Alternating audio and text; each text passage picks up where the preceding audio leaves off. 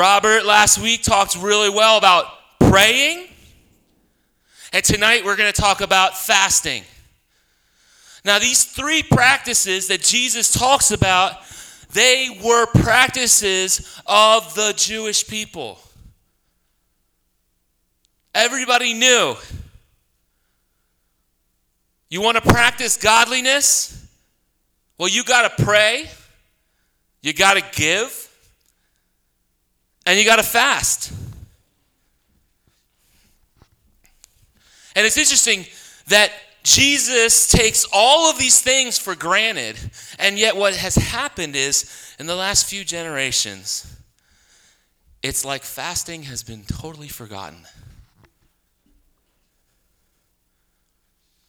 But when you look at church history, including Acts, by the way, not just church history, because you can see anything you want to see in church history, right? But when you look at Acts, you see God's people fasting together. And you see it throughout history, and you see fasting connected with God pouring out his Spirit on his people. You see fasting connected with people experiencing God in a deep and fresh way.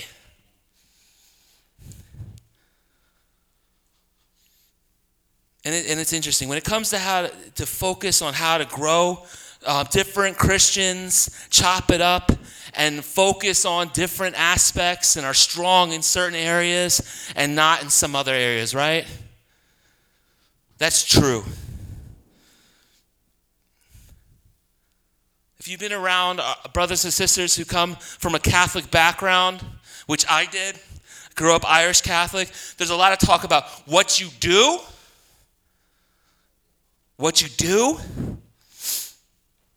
and how you live. And it's idealized. What I mean by that is there are these people they called religious, and they are radical in that. And you have people who take vows of poverty.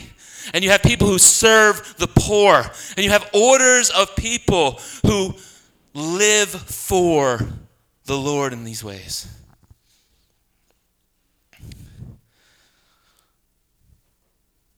There's also those who some of us might know as Baptists, right?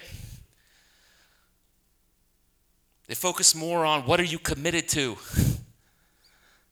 What are you committed to? Are you committed to saying and believing these certain things? The Bible.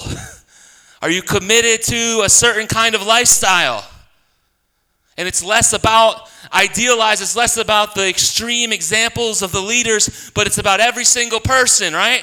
Every single person in the pews being committed to a certain set of standards.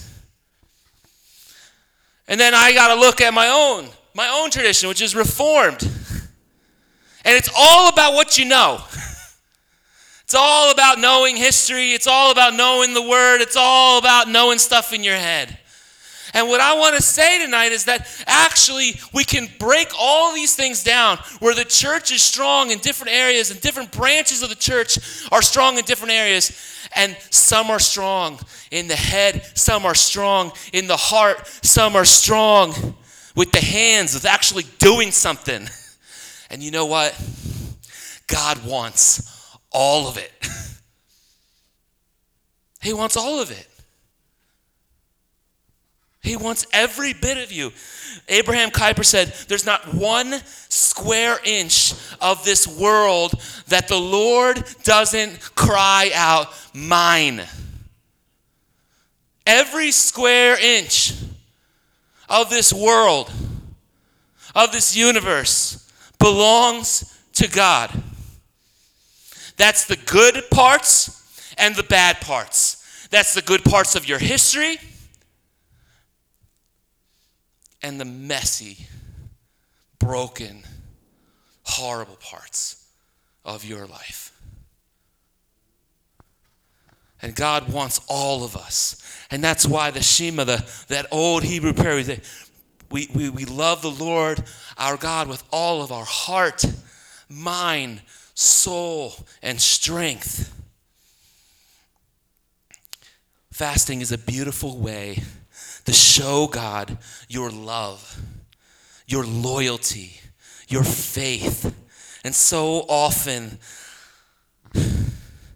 when we get all into this, we start to push back. We say, wait, why are we talking about my love, my faith, all this stuff? It's all about God's love. And we're in this study in 1 John for Bible study, and we see in 1 John that he says there, not that we love God, but that he first loved us and gave himself up as an atoning sacrifice for our sins. And we say amen and yes, that the foundation of love is God pursuing us, because we wouldn't go looking for him. We wouldn't chase after him, but he chased after us.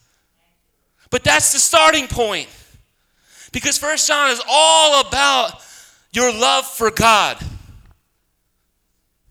And he reminds us over and over again. He says, you can't say you love God who you and no one has seen and hate your brother who you do see. How can you say you love God and you don't do what he says? And the Bible is full of commandments to love God, to please him, to live for him. That's what Jesus wants. And these practices of praying, giving, and fasting are going to help us do that. So we should be interested in all of those things. I can tell you this. When somebody comes to me and they're like, I don't even have like the emotional and spiritual energy to even walk 2 blocks to go to church, and I feel beat up, and my life is crazy, and all this stuff, if I ask them, do you pray? Do you give? Do you fast? I know the answer. No, no, no. So let's look at how Jesus calls us to fast. And by the way, Jesus says in this passage, he says, when you fast. Just like he says, when you pray and when you give. So it's not like if you fast. It's not if you want Christianity 200. No, this is Christianity 101. This is super basic. This is what you do. This is the part of the practices of righteousness that we're expected to do as followers of Christ. And he says, if you fast, and then what does he say? Don't do it like the hypocrites do, right? Don't do it like the hypocrites do. Don't make a big deal. Remember with giving, he said that the hypocrites would stand on the street corner and that have somebody blow a trumpet, and then they would get a big crowd together, and then they'd be like, listen, everybody, I'm selling my summer home and I'm giving it to the poor, right? That's what we do. We write a press release. We call channels 3, 6, and 10. We want everybody to know all the good stuff we're doing. And God is telling us through these words in Matthew from the lips of Jesus that we ought to do things with the motivation to please God and not to be seen by men. But here's what's key. The problem is with fasting and prayer and giving, by the way, is not being seen fasting. The problem is fasting to be seen. Do you hear the difference? There's a difference between being seen fasting and fasting to be seen. We know this because God's people later, after Jesus rose from the dead, they came together and they fasted, and we see it a couple times in the book of Acts. And God blesses them and pours down his Spirit on them and responds to their fast. And you know what? He doesn't condemn them and say, didn't you remember Jesus said, when you fast, tell nobody. Like everywhere else in the scriptures, like everywhere else with all these practices with giving and praying, the point here is your motivation. Why are you praying? Why are you giving? Why are you fasting? And don't make a new law out of what Jesus said. Don't make a new law and say, well, it says, like Robert was talking about this last week, Jesus says, go to your closet and pray. And some Christians have actually totally misused the spirit of what Jesus is saying and said, you can only pray in a designated room in your house, which totally misses the point. You're missing the entire point. We know on Pentecost that all of his followers were in a room together. What were they doing? They were singing songs and they were praying together. We're expected to pray together. We're expected to give together. We're expected to fast together. But we're also expected to do those things alone. And the issue here is, what is your motivation? Why are you doing it? I mean, some people, they fast and they're terrified of anybody finding out. And they become ridiculous about it. And it's like, it's time for lunch, and they usually have lunch with a certain group of people at work, and they make up all kinds of excuses. Just tell them you're fasting. It ain't no big deal. You've missed the whole point. But then on the other hand,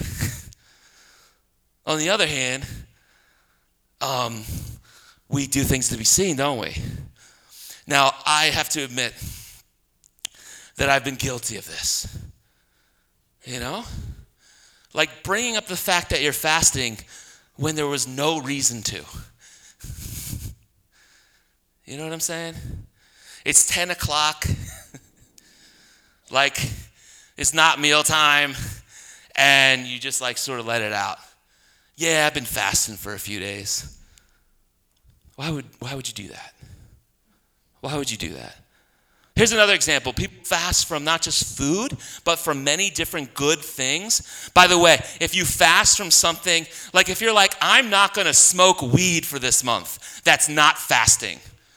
You fast from something that is a good gift from God, right? That's legal, that's going to help you live in godliness. You need food. You need water, right? You can use television, you can use things, but you're not fasting from sin. Okay? But like, we've all either done or seen those people who are like, yo, listen, and they write a huge diatribe. They write this huge, long thing on Facebook. They're like, listen, I'm leaving Facebook because, you know, I gotta get with myself. I need to, and they go on and on and on, and they're basically like, I'm not like you losers, wasting all your day, comparing your life with everybody else. I'm checking out, all right? And I need to have this beautiful picture of me reading my Bible, and I just need you to see that I'm out doing better things than being with you. Like, this is what Jesus is talking about. This is what Jesus is talking about. You don't need to let everybody know what you're doing all the time. It's all about your heart. And so, as I said, we are fasting with humility.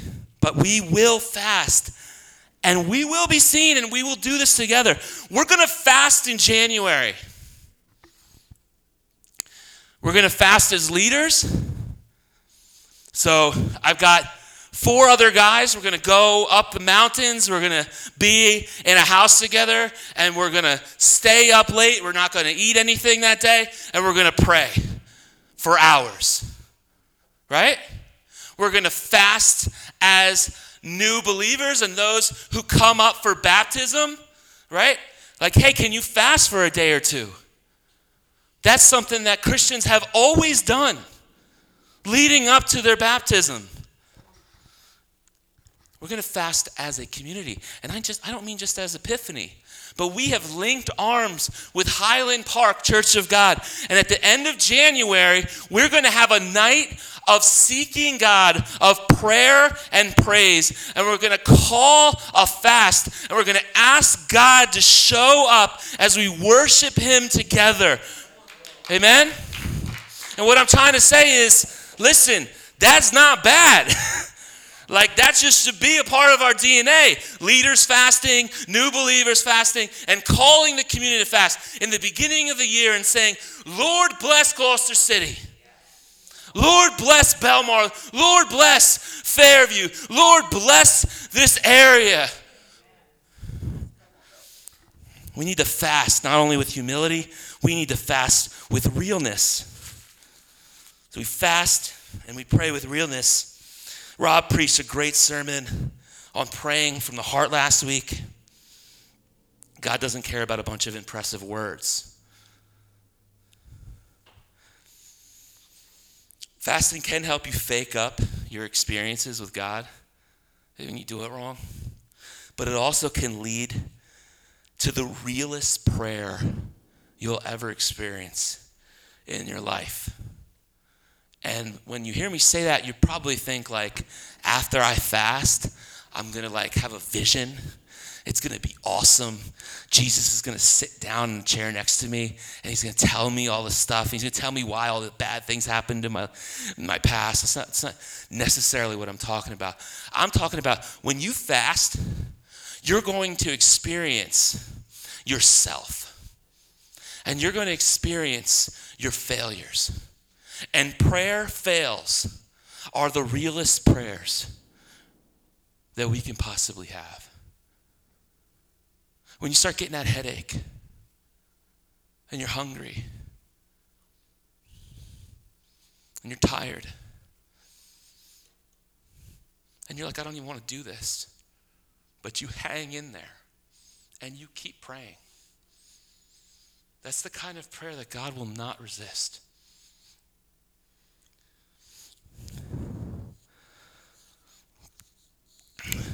Let me explain why. First of all, the word of God is clear that a broken spirit and a contrite heart he will not resist. God's word says that again and again and again. God is drawn like a magnet to the broken. God is drawn like a magnet to those who are like, I am sorry for the way that I've been living. And he's repelled by the self-sufficient, I'm going to do this on my own. I'm just going to make this work without you. But he's drawn to the, I don't know what I'm doing, God. Help me. That's where he likes to show up. Also, fasting it forces a confrontation. And the best way that I can explain this to you is to remind you of the time that Jesus was taken into the wilderness for 40 days. You remember that? And if you didn't, I'm going to tell you the story, or at least a little bit of it. So he's taken into the wilderness. This is before he begins his public ministry. So up to this point, he's been just like building chairs and tables with his dad, living in the hill country, you know. And then all of a sudden, Jesus is about 30 years old, and he's taken away. And for 40 days, he's in the wilderness. And it forces a confrontation. And he's tempted by the devil.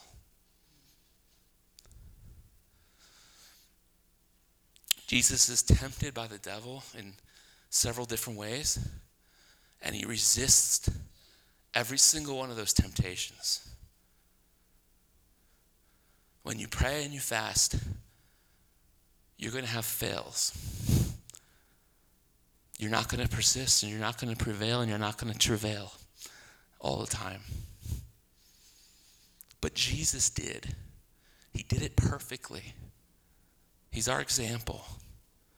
And when we fast and go into that wilderness, we're not alone. Jesus was already there, and he's still there with us. And see, the first thing that happens is when you fast, whether that's you let go of your smartphone, or you let go of television, or you let go of Facebook, or you let go of food, or whatever you're fasting from, what's going to end up happening is, first of all, you're going to be confronted with yourself and your flesh. And you're all great people, but you're also all not that great. Right? And you're going to have the same problem that I have. It's uneasy to be confronted with yourself and your doubts and your wandering mind. But unless you confront yourself you are never going to grow the way that God called you to. We'll continue to talk about that in a little bit. But fasting eventually teaches you also to tame your body. So like you are totally addicted, if you're in Western, like I don't care what your weight is, you are totally addicted to sugar and carbs. And so the first 2 meals you miss, it starts hitting you like a truck in the face. But you're not experiencing the ravenous, true pangs of hunger. That comes days later. I have fasted for 7 days before. You know what happens after the first couple days? It ain't that bad. That first day is awful. It's awful. It's brutal. It's messy. And this is the issue that we have, not just on a physiological kind of thing, but like, Dylan talked about, he preached a while ago about the false god or the idol of entertainment. And what happens is that we live in a society where people are they're consuming stuff all the time. They're always numbing. They're always distracting themselves from things. So when you're talking to somebody about ultimate reality, about good and evil, about what happens after you die, about God, when you start talking about this thing, people's minds are wandering to, it's almost Taco Tuesday, right? Their minds are wandering to that last funny YouTube video that they saw. Their minds are wandering to the last television show that they saw. Do you hear what I'm saying? We are like spiritual infants.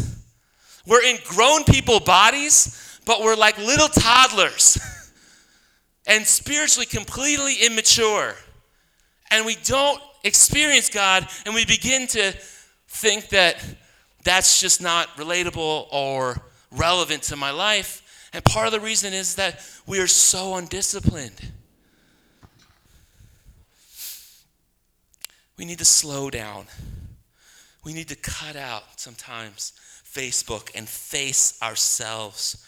We need to cut out sometimes television, and maybe we'll get a vision of God. We need to cut out food, and we might realize that we aren't really hungry for God. One of the last things about the realness of fasting is you will start to see that you are not that spiritual when you fast. You're going to immediately fail. You're going to get angry. You're going to get tired. You're going to have a headache. And this is what I remember, like when I first started doing it, I was working in a restaurant, and I didn't even realize, like, I would just like walk by something and grab it and eat it. like not even like conscious of what I was doing. It was like some crazy behavioral thing. And that's what you see. And you'll never realize how addicted you are to anything until you just cut it off. And to be a master of your own body, sometimes you just have to beat yourself into submission and cut some stuff off for a time. Like good stuff. Now the stuff that's just destroying you, you need to like send that stuff, the divorce papers, and you need to say, bye, Felicia, and you need to be gone with that forever. All right? You need to just be gone with that. But I'm talking about the good things God gives you that you still take too much because there's this massive hole in your soul and you're trying to fill it with stuff and only God can. We need to fast with realness. We also need to fast with a realization of our belovedness. Can we all say belovedness? It's a weird word. It's not one we use a lot, but it's a great biblical word. You are beloved. You are loved by God. We do not fast so that God will notice us. We don't fast to impress God.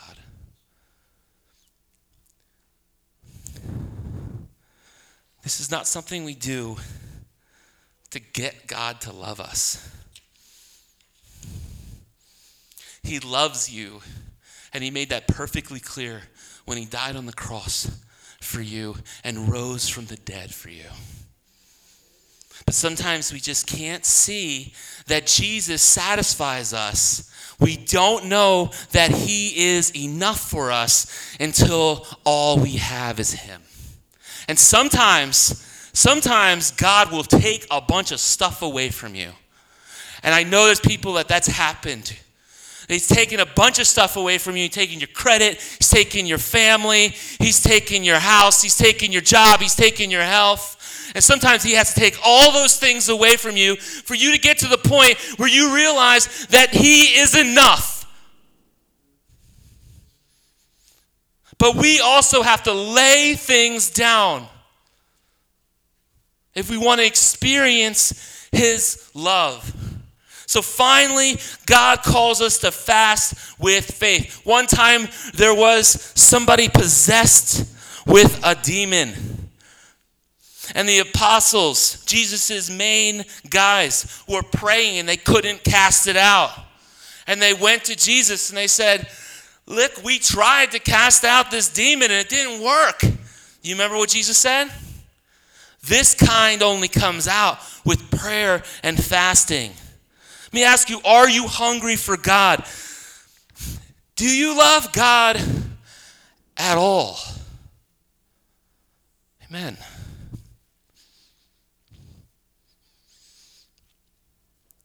Why does God use fasting when we don't have to fast to get his love? Why does God want us to fast for him to do some work that he won't unless we fast?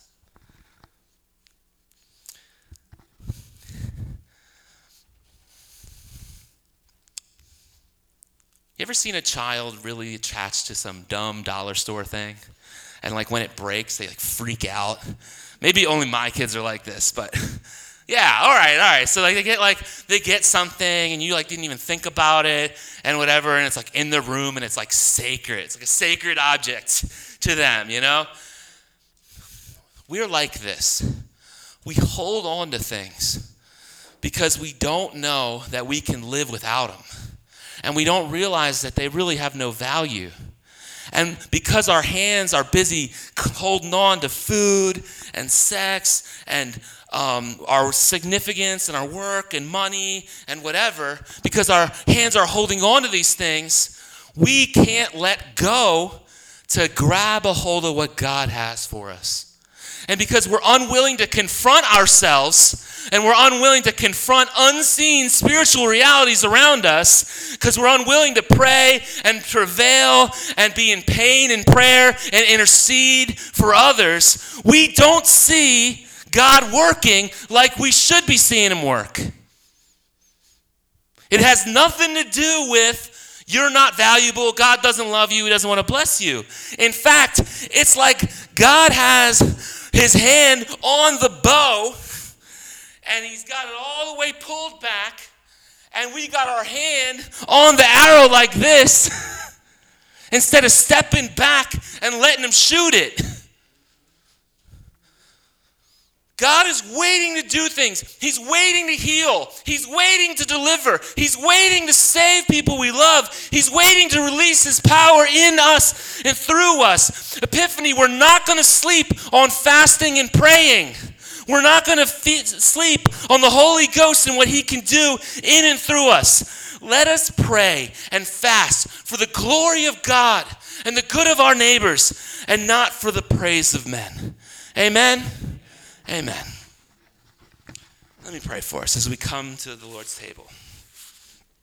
God, thank you for your word and your many words on fasting.